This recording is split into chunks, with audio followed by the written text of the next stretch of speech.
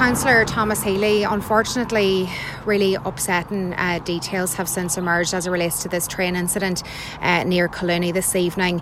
It's a sad day for Sligo. It is a very sad day for Sligo, and my thoughts are with the families and also with the driver of the train. The passengers are only after being taken off the train there now. There were a number of hours on the train, and the buses now are after taking them off, and the road now is after being opened up again to the general public. But as you can see, there's a silence around this area here at the moment. One person killed, another person has been brought to Sligo General Hospital, serious condition too. But it's very frightening here, and seeing people coming off the train and how upset they were as well. So it's affecting everyone here today.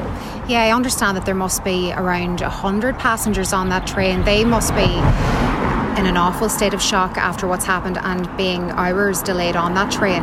Yeah, well, people were getting off the train. I was talking to one or two that I give a lift up to Collooney there, and they were all over the place. They didn't know what was happening.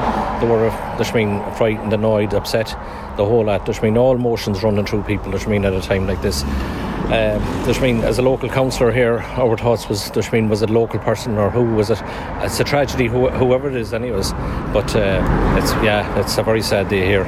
It's obviously too early to say what exactly happened here, but we'll just have to wait and see in terms of the investigation. We understand that forensic collision investigators are en route to the scene at the moment. That's right, yeah. Just here at the back of Parks' garage, that's where the train is being held at the moment. So they disembarked all the passengers off it. So as I says, they're just waiting now for the scene is protected at the moment. So the Garda are still here on scene, but they have opened the road to the general public.